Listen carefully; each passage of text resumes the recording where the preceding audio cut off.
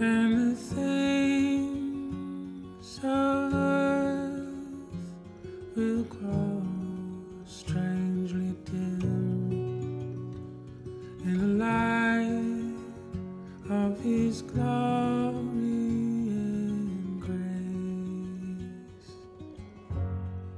Welcome, everybody, to another episode of Transregret Snoopy Presents the Bible. Alexandria Grace Olson is here with me again today. We are going to be talking in a continuation of our episode about death. Today we're going to be talking about angels and heaven. And you'll forgive me in advance if we don't get to all the material and we have another iteration, another installment of this series later on. But there's just too much to talk about. And I love having Alexandria on the show. So welcome again. Thanks for joining me. Thank you so much for having me. I am excited to continue this. I'm a big fan of angels, huge fan. Want to be one eventually, as I mentioned. And so I'm excited to dive into this and heaven in general. I appreciate that after the last episode, which almost really made it sound like we were glorifying death at some times, which the Bible kind of does a little bit, but like there's nuance to it. I'm glad that now we are on this upswing of angels and heaven. I have been in mixed emotions about death for the past few weeks, because right after we finished recording that last episode, I started approaching the 4th anniversary of my stepdad's passing, and so it is interesting to have, and it's fun to have these conflicting feelings about death, and it's great one minute and then it's awful the next minute, and I guess the point that I'm adding is that as beautiful as we made it sound, I don't want to come off as like I love death or like death is like a completely harmless thing, because it hurts sometimes. It hurts quite often. Yeah. And then, we're always in this push and pull. Exactly. Between our like human feeling of loss and then this belief that we have as Christians in eternity, and understanding that death is not the end for us and for our souls, but it is the end for like our earthly memories, and that's really, really tough. Yeah, I think I ended the episode by saying, don't kill yourself. Please. Which I think is the best message one can relay to anyone. Absolutely. And yes, and now we get to focus on the lighter part of death and the beautiful after part that comes with death, and the part that we can find comfort in when we have a loved one pass. Angels and heaven occupy a special place in our theologies. I think each one of us forms a different version of angels and heaven, just kind of like we think of a different version of death. I think all of us have a different idea of what it seems like and what it feels like and what it is. But angels are something that are described throughout the Bible in different places in very different ways. And heaven is something that's described almost nowhere in the Bible and in any kind of specific sense. And yet, so many people who are Christians spend a lot of their time, if not all of their time, when they're thinking about God and when they are practicing their beliefs, or when they're in church, or when they're talking about religion, they're talking about heaven. They're talking about that being the end goal to all of this, to everything that we're doing. Anything that we do here is just in the service of us winding up in heaven. And that obviously is problematic, because while the kingdom of heaven is a phrase that gets bandied about in the New Testament quite a bit, it's not really, I think, what we're talking about when we talk about heaven. No, yeah, that is... I do agree with that. There is this weird dichotomy where heaven is kind of like the big selling point in a lot of Christianity, and especially when you are from an evangelical tradition and a big part of your beliefs are spreading the gospel and getting people quote unquote saved, which I can talk about how awful that concept is later. But it is the whole point when they dress it up this way is that it's fire insurance almost. You have to follow this, and then you get the wonderful paradise in the end, and you don't get the bad flamey, fiery place. But neither of those places are really described that much. And it's a very secondary point, especially with Jesus. He like barely talks about heaven as a concept. I think we mentioned this last episode. His message was a lot more material than we often remember. And so it's beautiful that we've built such a big thing out of this concept that's hardly ever really talked about in Scripture. Mm-hmm. The reason why angels are included in this conversation is because our concept as human beings is when someone dies, they either go to nowhere, or they go to a good place, or they go to a bad place, to use the sort of common phrase that a lot of people are used to saying now. But there's really only one class of being that can occupy a physical space in both of those places. That would be angels. Angels are heavenly beings who then visit Earth, who have a physical presence on Earth, however that looks, and it looks a lot of different ways. So angels belong in this conversation, but it's also important to know that like the belief about angels is, again, really varied, and their purpose in Scripture is varied, and what they are sent to do is typically to relay a message. They're usually messengers more than anything. They're not, like movies would indicate, they're not there to save us from despair or turmoil or protect us in times of danger. As comforting of a thought as that might be, that's not really scriptural. They're typically going from heaven to earth to say, hey, I've got a message from God. You need to listen. It's just as important as someone watching over our shoulder and like stopping us from walking across the street when a bus is coming, right? But it's the more solid scriptural understanding of what we have as angels. So we have a lot of notes, just like we did during our first episode about death. And so I want to get through as much of it as we possibly can, but this may again spill over into yet another part of this series, because frankly, we could do a whole other podcast about this. This could just be its own show, just every single episode about death, angels, or heaven. Yeah, and even though their primary service is acting as a messenger, there are still a few examples occasionally of God sending angels to be a servant or a helper to those he deemed righteous, and to help them accomplish some sort of goal on earth. That's where the phrase, I will send my angel before you, is very common. But you really only see that for like big things. They're not, I don't know. I feel like you don't see as many instances of like,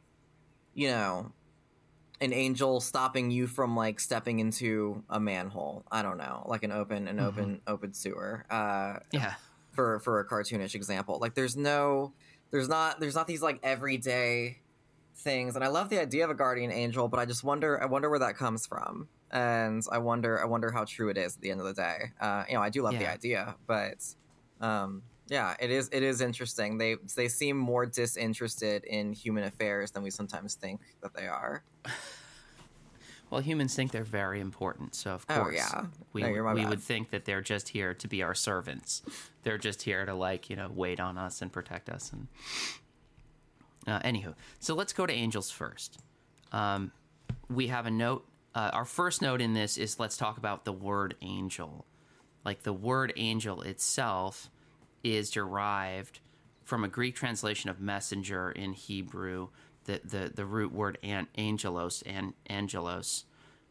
angels as a whole refers to as a host, or literally an army. We hear God referred to as the Lord of hosts. That's really common in the Psalms, but it's elsewhere too. And the Lord of hosts is like God and God's heavenly army of angels. So this is where it's easy to start heading in the wrong direction already, right? Because we think of angels as like being God's army. We think of angels wearing helmets and having spears and like ready to fight battles for God. and that's not how God works, so that's not how God needs angels to be, right? No, yeah. Yeah, it is interesting that it is an army, but also of messengers. Like their official title is as a messenger. But then they are used this imagery of like an army and rank and file soldiers ready to carry out something, but there's no battles going on. I mean, there's like Revelation, which we can get to later, but there's not really any instances of them acting as like a military army. They act as rulers and authorities in heaven. We see Ephesians 3:10 touches on that. So they do act as some sort of authorities. I don't know if we have to report to them. I don't know what they're in charge of in heaven, but they have something. They have something that we don't, essentially. But later on, we also see in Revelation 19:10, it makes it extremely clear that they are not to be worshipped. And actually, in that, one of the angels, I can't remember which one it was, but tells to the author in his vision, like, no, do not worship me. Stand up, because he tries to bow down and prostrate himself, and he's like, stop, like I'm equal with you. And so it is interesting that, I guess, in the grand scheme of who we worship and who we pay our actual respects to like that, and who we live to please, literally, like there is a very clear division, because sometimes these also act like demigods. Like we would consider these to almost be like demigods of sort if we were like reading a different religion and reading some mythology that, from a forgotten civilization. But then here there's a clear delineation between that there's no like secondary deity with them. They are something else. I also added this in, but I saw in the catechism they note that St. Augustine officially published in one of his writings that the word angel is the name of their office and not their nature, and that rather they are spirits, and they are purely spirits, and that but angel is what they do. Angel is their job. I thought that was another fun, like they aren't angels like any more than I'm a receptionist, and so they're spirits. They're spirits first and foremost, and so it's interesting. It's interesting. The first time we see a heavenly spirit or a heavenly body come to Earth is in actually a negative context. It's in Genesis 6. This is where we see the sons of God seeing the daughters of men and mating with them. This is where God is starting to see the earth kind of go awry, the original creation kind of going awry. This is before the first flood. And in Genesis 6, I'll just read a couple of these verses to give you some context. Now, I should preface this by saying there's a lot of different ways to understand what this sons of God word means, what this phrase means. It's commonly understood to be something angelic or something heavenly, something from heaven or something from God. It could mean a lot of different things. And we see, these angels being referred to, these heavenly creatures being referred to as like giants in other places, or, there's a lot of different incarnations of these things we no longer understand or no longer have. Now, Ariel, before you hop into Genesis 6, can I actually make one small correction? We can take this out. The first time that we see heavenly bodies come down is in fact a negative context, but it's 2 chapters earlier, or 3 chapters earlier, at the end of Genesis 3. God drives Adam out of the garden, and then at the east of the Garden of Eden, he placed the cherubim and a sword flaming and turning to guard the way to the tree of life. That's very true. Yes. Okay.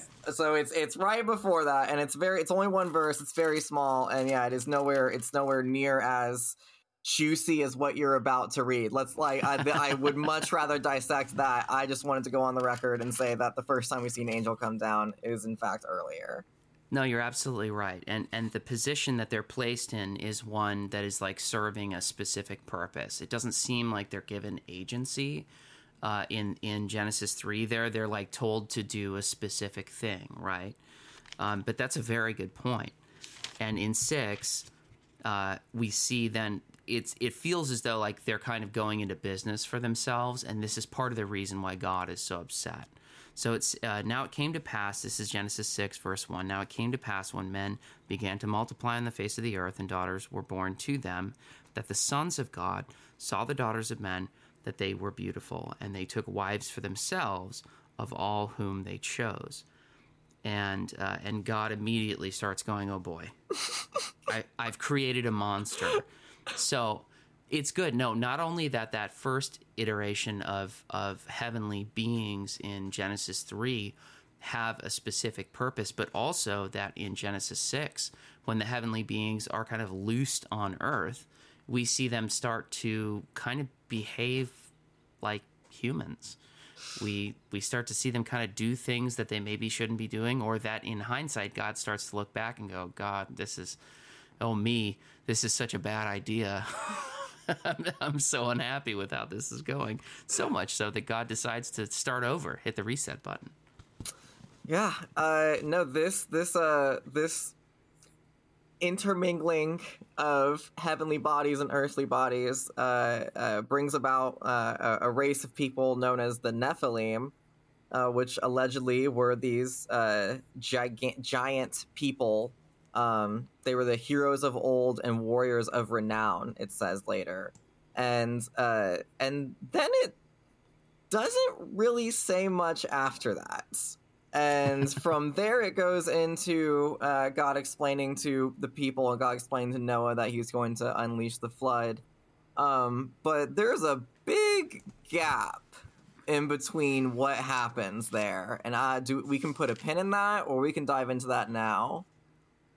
Well, I think there's a lot of question marks, but why don't you go into it? Because I think that there's a lot to be said for like what happened or what could have happened or where things go from there. Yes, that is a great point. So basically, these juicy little tidbits here, the fact that angels came down from heaven and in the words of the Bible went into the daughters of man, and then bore sons, the Nephilim, and then the other part, in chapter 5, we see verse 24, Enoch walked with God, and then he was no more because God took him.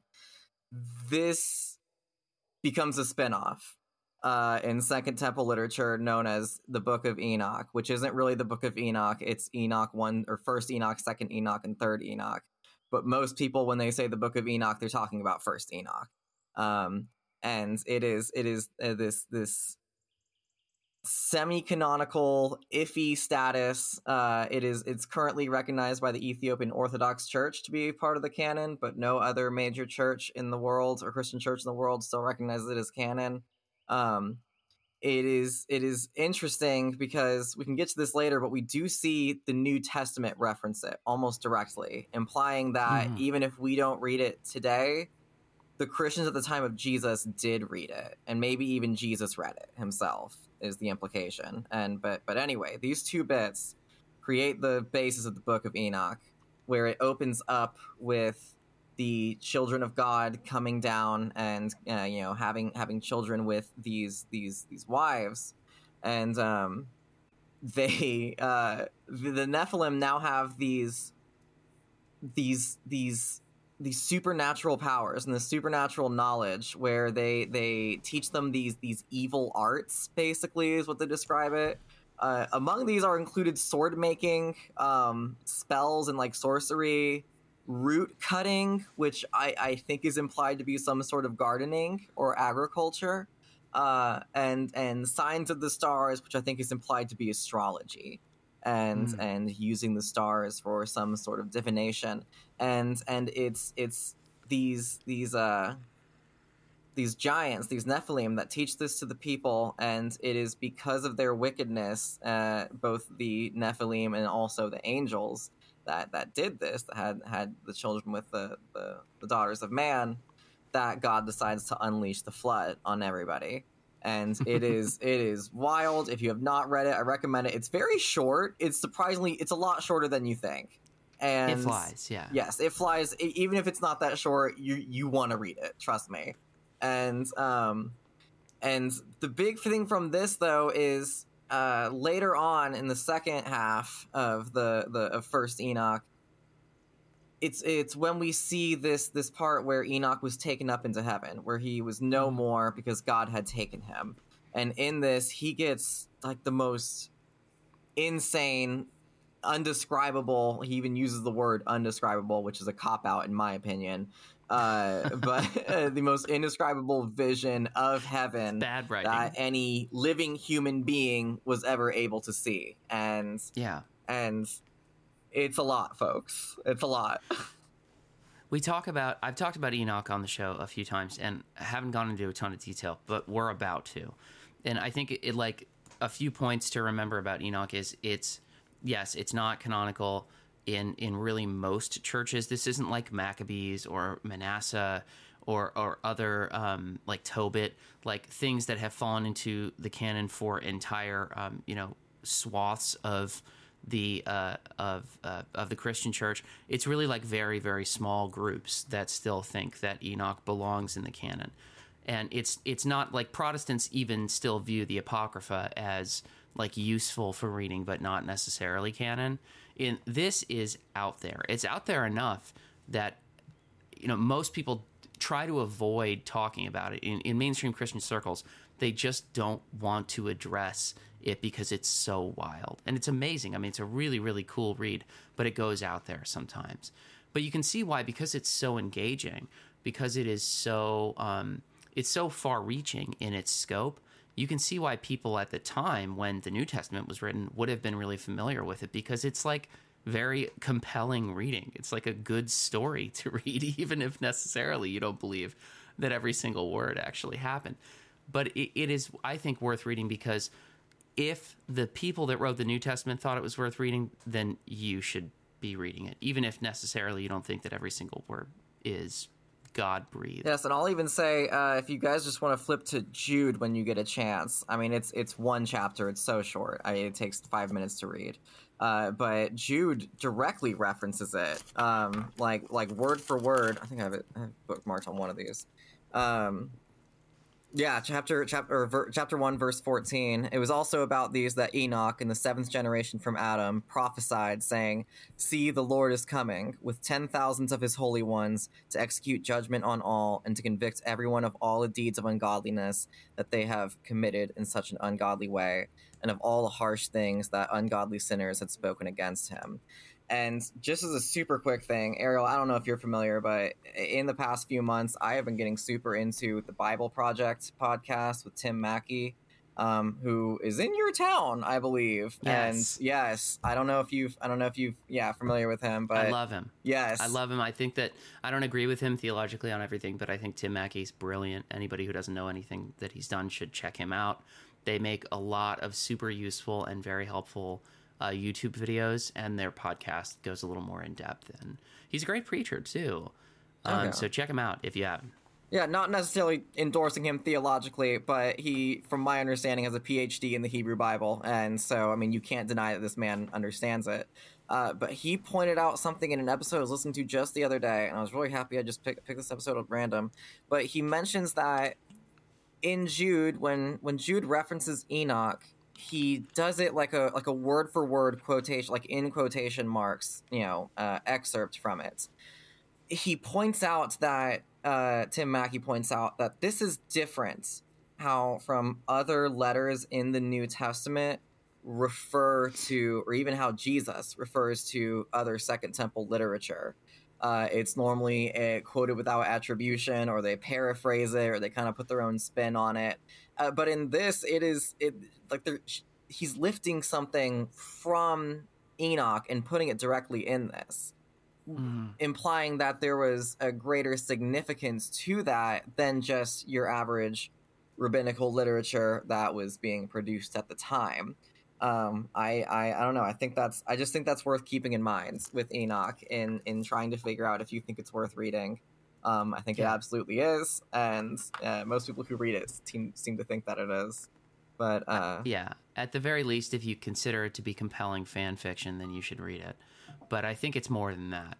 I think there's a lot more to it than that, and it will seem out there. It'll feel, you get mushroom flashbacks when you read it. Like, you'll kind of, it will expand your mind in a way that a lot of prophetic literature does not do in canonical scripture. It's out there, but it's awesome. I mean, it's really cool, and it is something. We mentioned Enoch in our first episode together about death, because Enoch was spared death, like Elijah. And like the believers that are alive at the time of the return of Christ, those people who will also be spared death, there are very few people who aren't guaranteed to at some point die, and Enoch never did. Yeah, and so that's kind of why I think another reason why people don't really want to touch this book, because it does have dicey implications about that it's possible to go to heaven without dying, when Jesus says later in the New Testament, the only way to get to the Father is through me, the only way to get through heaven is through me. It also implies that one can look upon the face of God, which Enoch kind of does. He doesn't fully perceive and understand what he's looking at quite, but he is still gazing upon God directly, and I don't know, that has implications that some people are uncomfortable with theologically, considering how the face of God is treated elsewhere in the Bible. I will say, for as much time as I spent reading through this and like taking copious amounts of notes, I didn't spend any time reading why it's not considered canonical anymore. Do you know anything about that, Ariel? I don't, actually. I imagine it's because they could just never verify where any of it came from, and because, like a lot of things that aren't in canon that might, have valuable information, because they contradict commonly believed and institutionally held doctrines. And that's a very cynical view, I think, of why we set the canon up. But there are some cases where someone goes, hey, why isn't this good? Oh, well, it says this one thing about this particular thing, and in that way it contradicts these early Christian councils, and therefore we can't consider it to be part of the canon. It has to be that there was this story of Enoch before Jesus' time. So the chronological aspect of it is not in any kind of contention, I don't think, although the words that we have today might not be the exact same words or the understanding exactly that they knew, but the story as a whole was one that existed before Jesus. It's not like some of the letters that wound up getting cut from the canonical New Testament because people found that they were written in 300 AD as opposed to like 70 or 80. Do you just want to dive into the actual description of heaven? Yeah. Let's just go into Enoch's version of heaven. Yes, because as we mentioned, there's no real descriptions of heaven in the no satisfying descriptions of heaven that we find in the New Testament. Yeah, I'll say that, no satisfying. So instead, we get a overly satisfying. It's too much detail. Picture of heaven from Enoch. Now, one quick other caveat that I will mention with this is I kind of messed up, and I found a translation of Enoch that is not as true in terms of the chaptering and how it's sectioned up in the stories. I accidentally found a much more Americanized one where it is cut into larger chapters, like just 7 large chapters with verses in between, similar to how we read our English Bible. It's not like that. From my understanding, the actual original first Enoch, it's many chapters, and they're only like a few verses long. So when I say chapter 5, chapter 6, chapter 7, I'm talking about the standard English version, if you're following along at home. I don't ever think about people doing that. Do people do that? Anyway, if you're following along at home, then the standard English version is the one. But the vision of heaven starts in chapter 5. Everything leading up to chapter 5 is the story of these angels. They have very confusing names. I'm not going to try to say them. Going down to earth and doing their thing. And now after Enoch was taken, beginning in chapter 5, he sees first a wall of crystal outside of heaven, which is surrounded by tongues of fire. And unsurprisingly, as we see in every instance where a human like witnesses an angel or God or heaven or anything, he's terrified. That's my favorite detail about these divine experiences, that they're terrifying. We think of them being funny and, or the light Hallmark angel like type thing, but it's not. It's terrifying in every single instance that it happens. I like the idea there's a wall around heaven. I'm confused why there's a point for that, but maybe that does support the notion that some people don't get into heaven. But it's just interesting. But Enoch enters heaven basically by going into the tongues of fire. I can't describe that any better because that's just what it says. And then he's led to a crystal house with crystal walls and crystal floors. He describes the ceilings of the house like the path of the stars and the lightnings, and between them were fiery cherubim, and their heaven was water. The water, I'm guessing, being the primordial sea idea of the chaotic nothingness outside of Earth, and that's what he's describing here. But again, I can't give any better description than what is there, and we just got to live with that.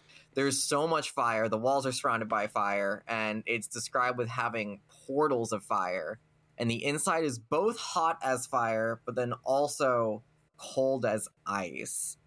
And so right now, heaven is a very confusing place right off the bat. This is not the type of heaven that I feel like we often picture, and I kind of wonder if we should start picturing it more.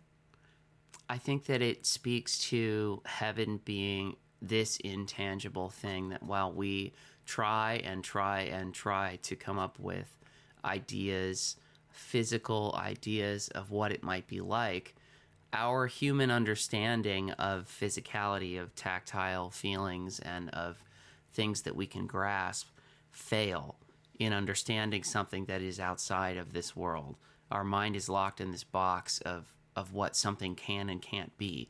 And how confusing Enoch is in describing heaven, it pencils, right? It makes sense why we would see, wait, I don't understand. It's hot and it's cold. It's on fire, but also it's crystal. All of these things can't possibly be occurring at the same time. Well, they are, and they do, because it's not physical material that we know of. It's not the sort of thing that we're familiar with. I actually did not pick that up at all. I'm actually glad I didn't think about that. I'm glad you brought that up.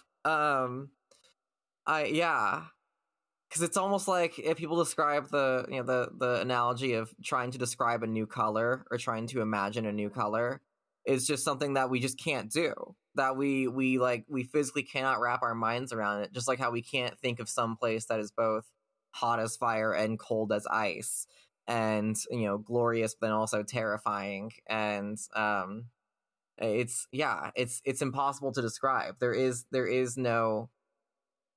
no proper words that can actually paint the picture of what he's supposedly seeing here. That's interesting. Yeah. Confusingly, he then falls on his face while he's in this room, and then beholds another vision. So we're doing Inception stuff now. And then there's a second house, also made out of crystal, but bigger than the former. And then there's another portal, and it's again fire.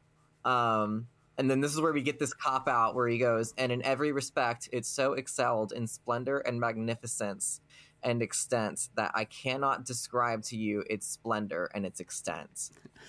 And so he's just like, by the way, it's beautiful, but I'm not even gonna I'm not gonna bother. And I love that. I'd like to think that maybe he was writing this and then someone was standing next to him and he's like, well, describe it, give me a better picture. He's like, I'm not gonna bother with you. You wouldn't get it. You wouldn't get it. You weren't there. You wouldn't get it. Just you'll get to it eventually, don't worry. You gotta wait for part 2. But and then this is kind of described to essentially be the throne room of God, which is in the Old Testament, I feel, how we most see heaven described. Not the physical heavens, because that's another confusing thing when we talk about heaven in the Bible. If you see the word heavens and they're talking about the heavens above, they're probably talking about the sky. which is I hate that they're the same word. That's Yeah. just how they did it back then. That's how they understood the world to be. But confusingly, sometimes they were talking about the heavens, they're actually just talking about the planets and the stars. But then elsewhere in the Old Testament, I know you marked down a lot of examples, but it talks about heaven as like God's throne room, the place where he just is, and he's watching everything happen. And it's not a place for humans; it's just his place. Yeah, my notes as far as this idea of God ruling from afar. Not to jump out of Enoch because we're going to get back. No, in. please, these go hand in hand. These go hand in hand. Psalm 103 verse 19, 1 Kings 8, 12, and 13, and Isaiah 6 verse 1. We have this idea of God kind of watching from his house and ruling from afar. This is God in the throne room. That God is like sitting in his heavenly palace and sort of like gazing out on his creation. And we see Enoch's use of there being a house and then there being another house kind of goes along with what Jesus said in John when he was talking in the upper room discourse, when he said there's many rooms in my Father's kingdom. There's many mansions, there's many rooms, there's different places, and there are sort of like levels of excellency in heaven. If we're considering heaven to be like a kingdom, there is a castle and there's like an even greater castle, like the princes are in one castle and the king is in another. So it's making sense with how a lot of people perceived heaven to be. Oh yeah, it's describing this. Yeah, it's describing this throne room, this watchtower, this headquarters, central place. The throne is also made of crystal. The wheels that he describes are as the shining sun. And then the cherubim are also present. The cherubim are the, if I am correct, the four-headed angels. One with an ox, one with I don't remember the rest of them, but you see them at the beginning of Ezekiel. And my favorite part about this, I mean, it says later on that, I guess, I will correct myself, Enoch doesn't directly see God, because it even says none of the angels could even like enter and behold his face. And no flesh could behold him. So I guess he's just describing that he was, able to like peripherally see God, but you just can't look directly at him. There's also more flaming fire around God, and there's fire in front of him, which keeping people from even like approaching him, which is kind of interesting. This concept of there being a separation fire that literally no one can pass through to even reach God. And so, no matter, even if you got all the way to God's throne room, you still could not even reach God, because then there's just this wall of fire that you can't pass through. It's a very Wizard of Oz kind of vibe, I think. Oh, extremely. No, this is very man behind the curtain. I mean, you're not supposed to look at him. You can't actually get to him. It's, yeah.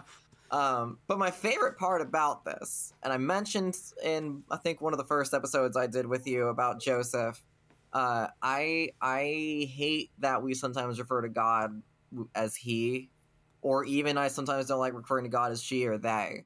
And I like referring to God as it, like the idea of God, the concept of God, the thing that is God. And here, Enoch refers to God as the great glory. And calling God the great glory is by far my favorite term of address so far. It captures, I think, the essence of God far better than the Father ever does. Yeah. I'm sorry, no disrespect to every theologian ever, but this is better. Good luck undoing thousands of years of programming that Look, I can fix it. Okay, the church, I can fix him. Well, it's hard because even in Scripture we have cases where there's this idea of like God's hands, and so it's really hard for us not to imagine God as having parts like a human does. But any description that we have of like God's body parts, I think, are obviously supposed to be metaphorical. They're obviously supposed to be like a description of the force of God and the power of God rather than the actual fingers of God. Yes, yeah. When it says, I think in certain parts of the Old Testament, it refers to Scripture being written by the finger of God. the Israelites at no point believed that there was a literal finger of God coming down and like etching these things down. That would be terrifying. You know, what's that boss from like the Smash Brothers game? The gloved hand that you fight. Yeah, like that. You know, they would like that wasn't happening. That wasn't that they did not believe that. And I guess if I had one big qualm with the Christianity that I grew up with, or the Christianity that I like live around today, it's maybe that literalism that it's a little uncreative sometimes. And you know, apologies if you did, you know, interpret that literally. Yeah, I mean, we all sang "He's got the whole world in his hands" when we were younger, so exactly. I think we all know the idea. Exactly. But yeah, this is I mean, this is what we basically see as being the throne room of God, and how it's described in the Old Testament with in regards to First Enoch. After that, though, he goes to a different part, which is unclear if it's part of heaven or not. It's described as being a place of darkness, is pretty much it. But before, actually, one other note besides from that, it does say at the very beginning of chapter 6, the Standard English Version, that the angels disguise themselves as like human men, which has also the implication that maybe angels are able to come down not in the form of angels to us. And you know, I don't know if we see that elsewhere in scriptures besides this, but it's a fun thought. It's a fun thought. The Christian movie trope that we see so often of the mysterious, benevolent character that shows up at just the right time.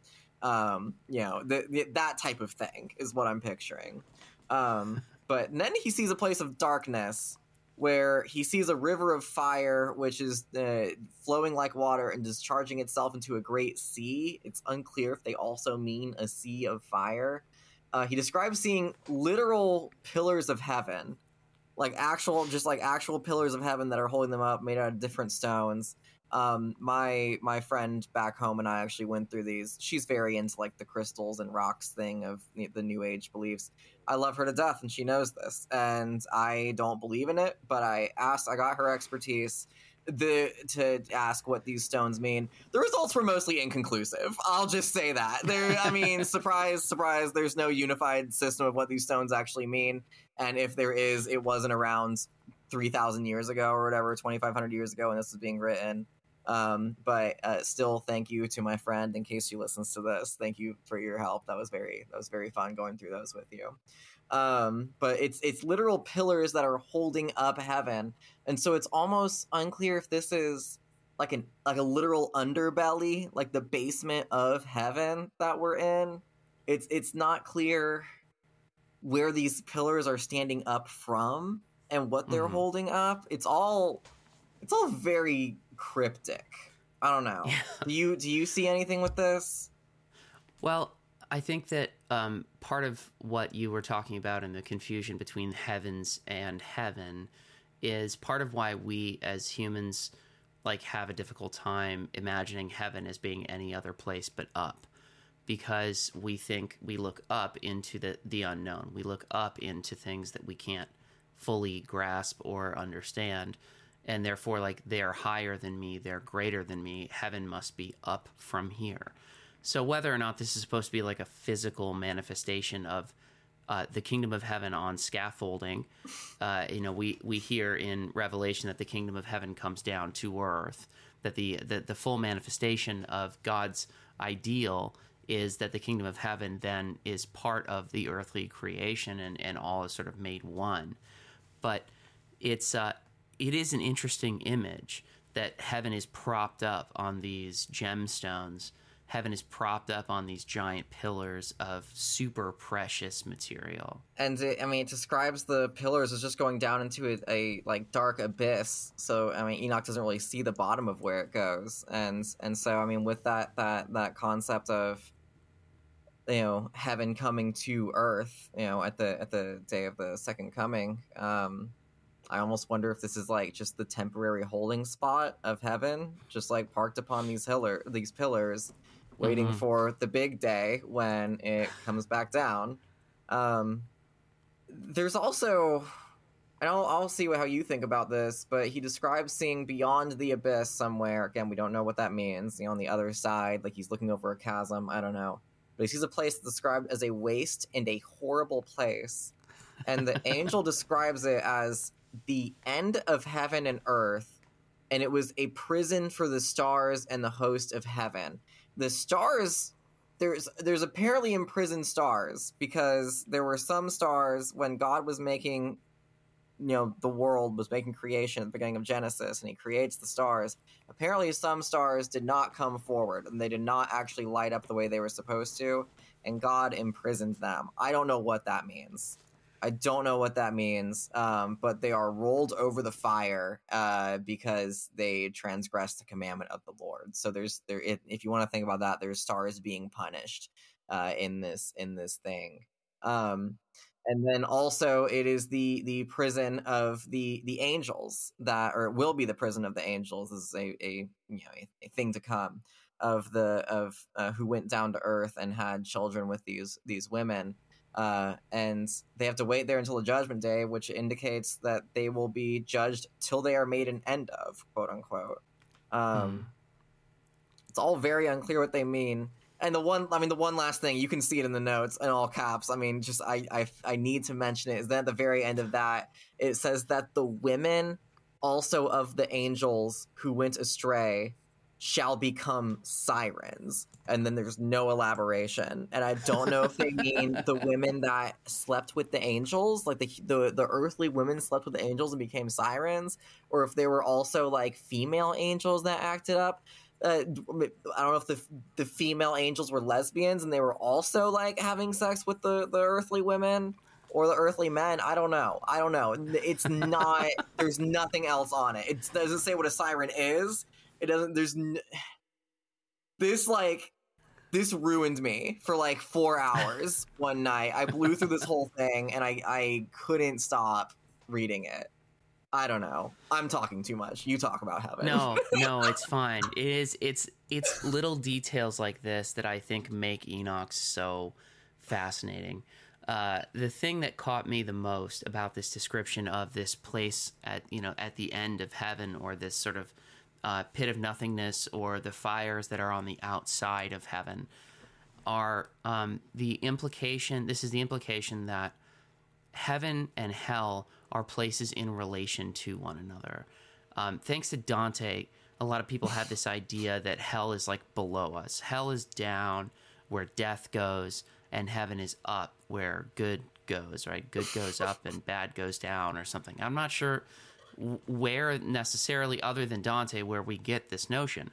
But in Enoch's description of the heavens, or of this otherworldly realm, heaven and hell are near one another. And it also implies in a way that there is some sort of transportation between these two places, that it is not a hard cutoff between them, that there has been movement between these two areas, and that maybe perhaps one is not locked into one place or the other for eternity. Now, that, of course, Revelation has something to say about that too. And I don't think it's any secret how I feel about the idea of hell.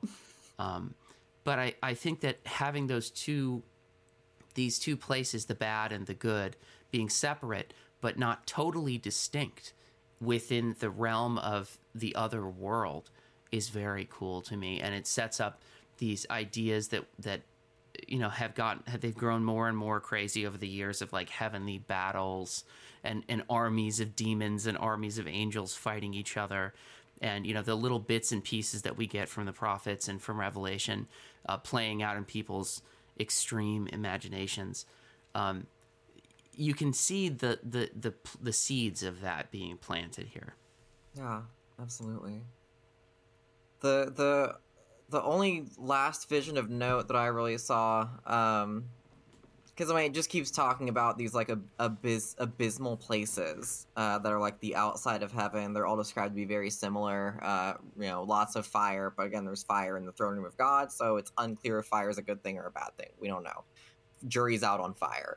But the final thing that I wanted to bring up is then, because another thing that I remember being like a sore subject or a touchy subject within my church growing up, not because it was bad or inappropriate or anything, but because there was no clear answer.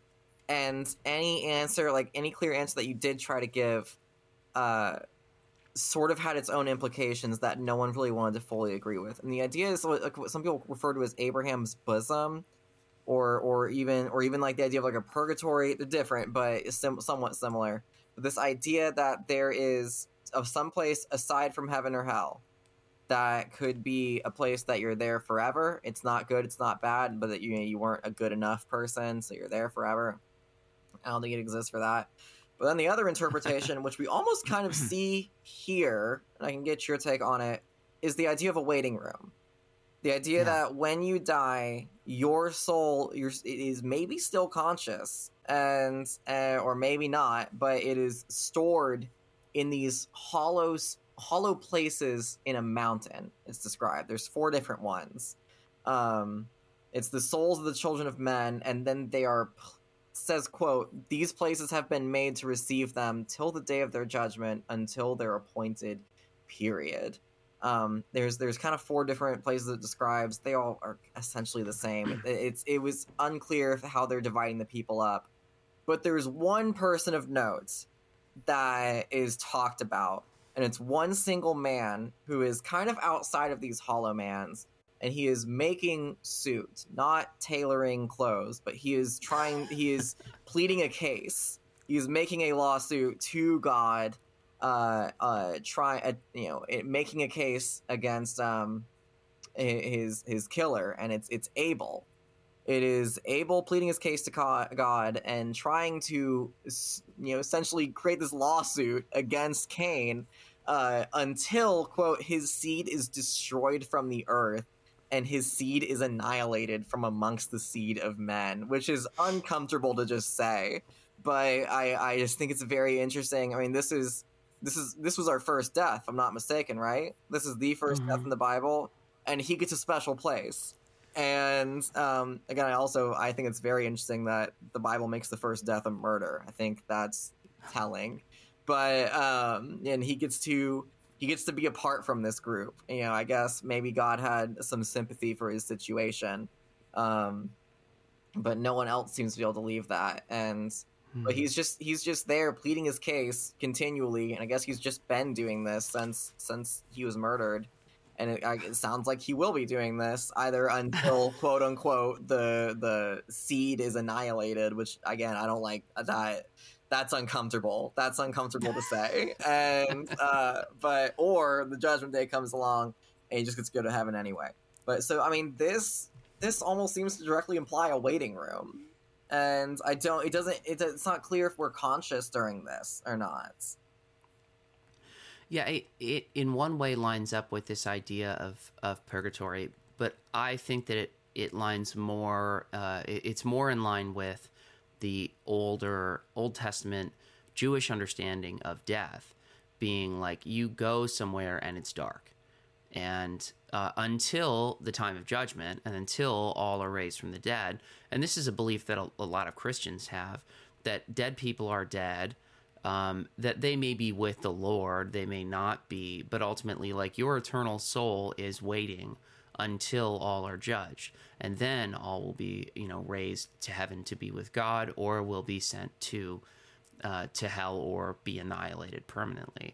But it is odd to think of this like holding place, like this Swiss bank of souls, that it is permanently between the powers of good and evil, and it's just kind of stored there forever until finally, until the one day when it's all cashed out.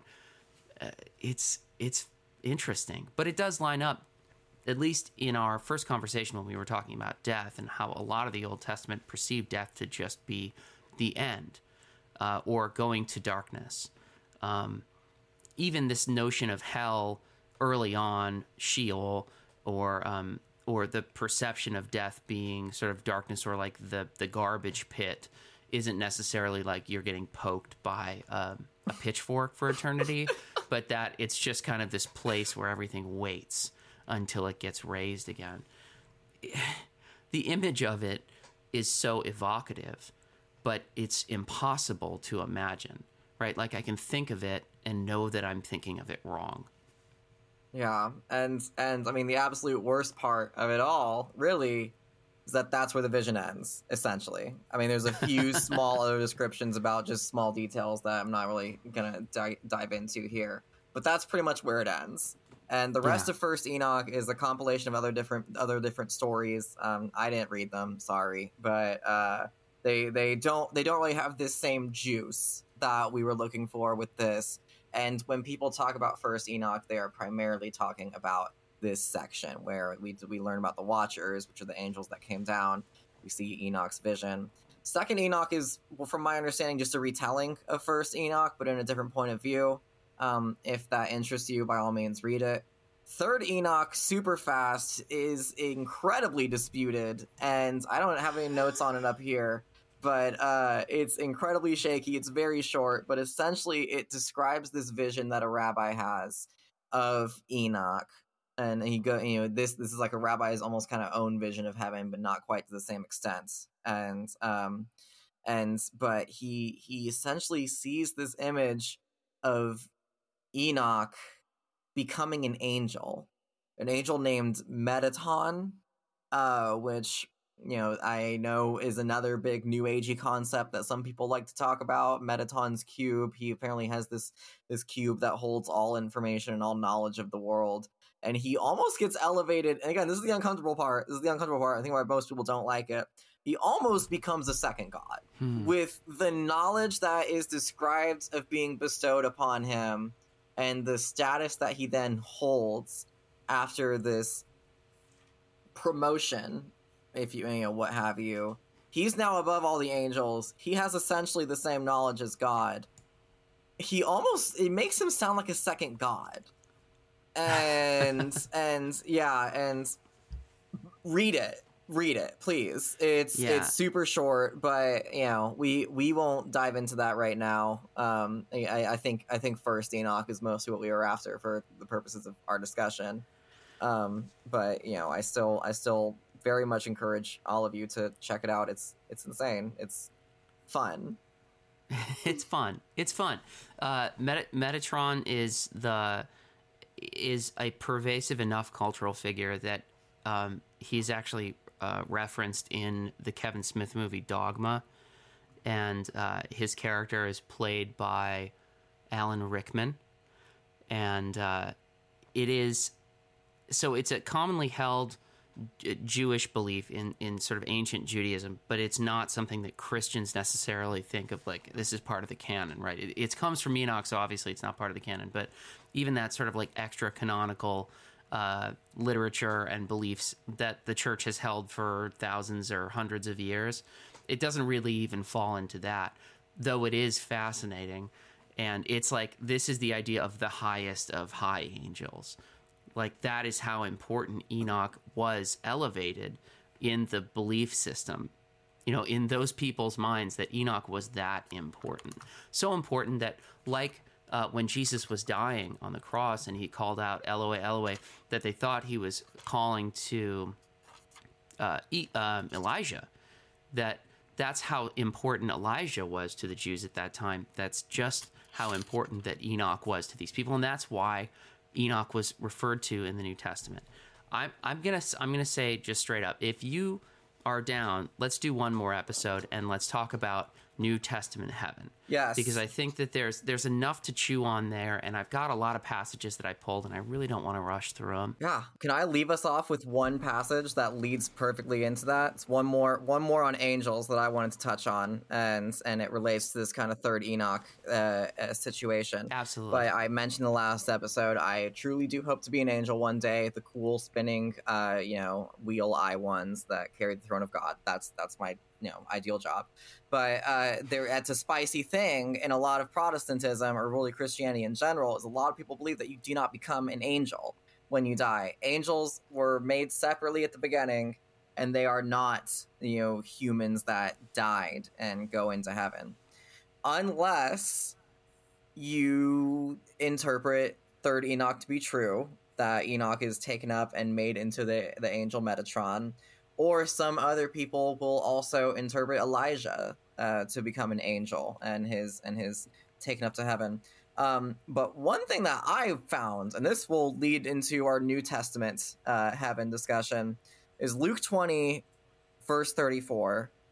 Jesus said to them, "Those who belong to this age marry and are given in marriage." This is talking about the question of whether or not people are married in heaven. "But those who are considered worthy of a place in that age and in the resurrection from the dead neither marry nor are given in marriage.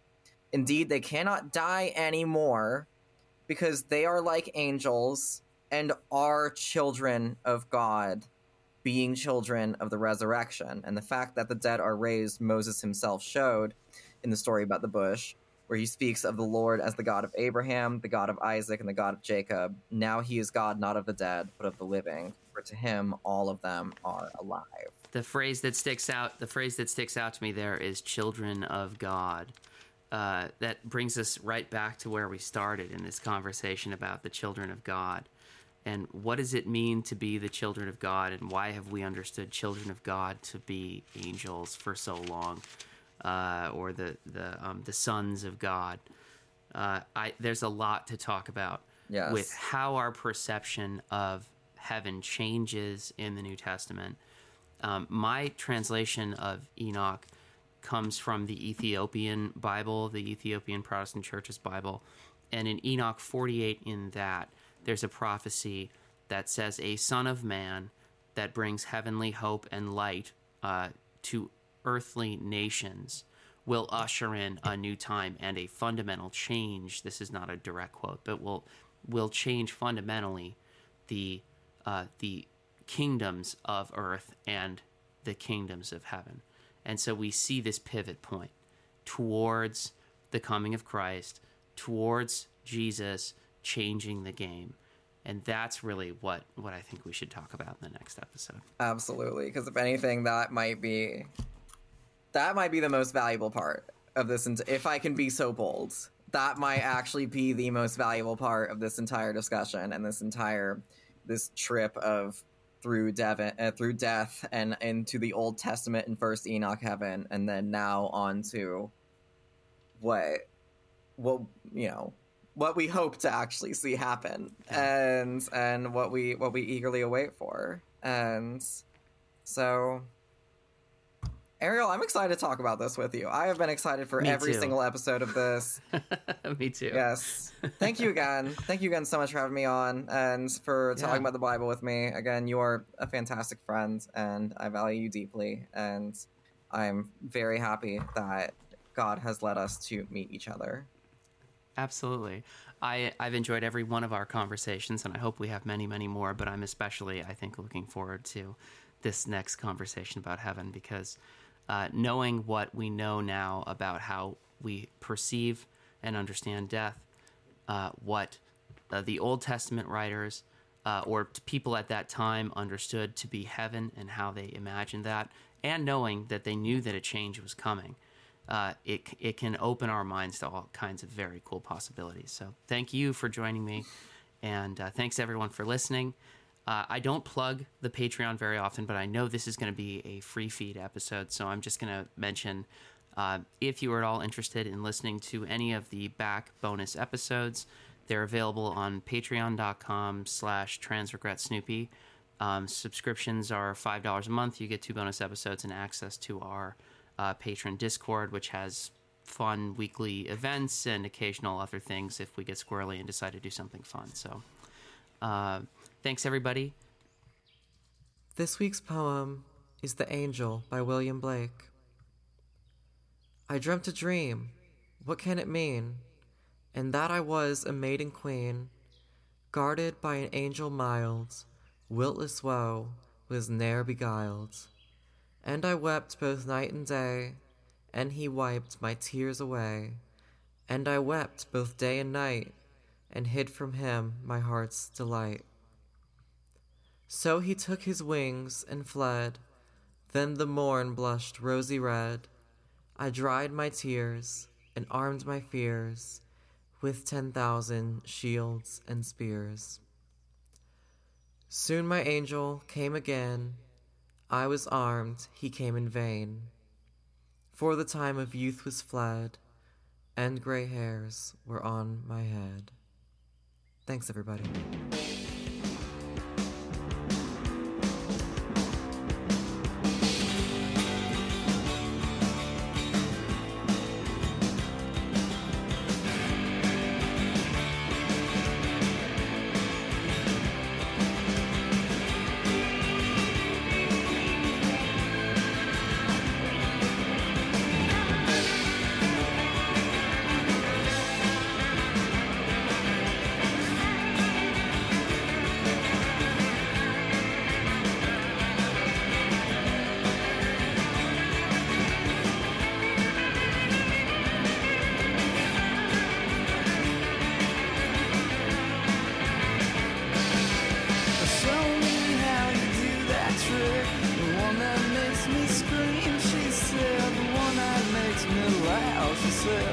Through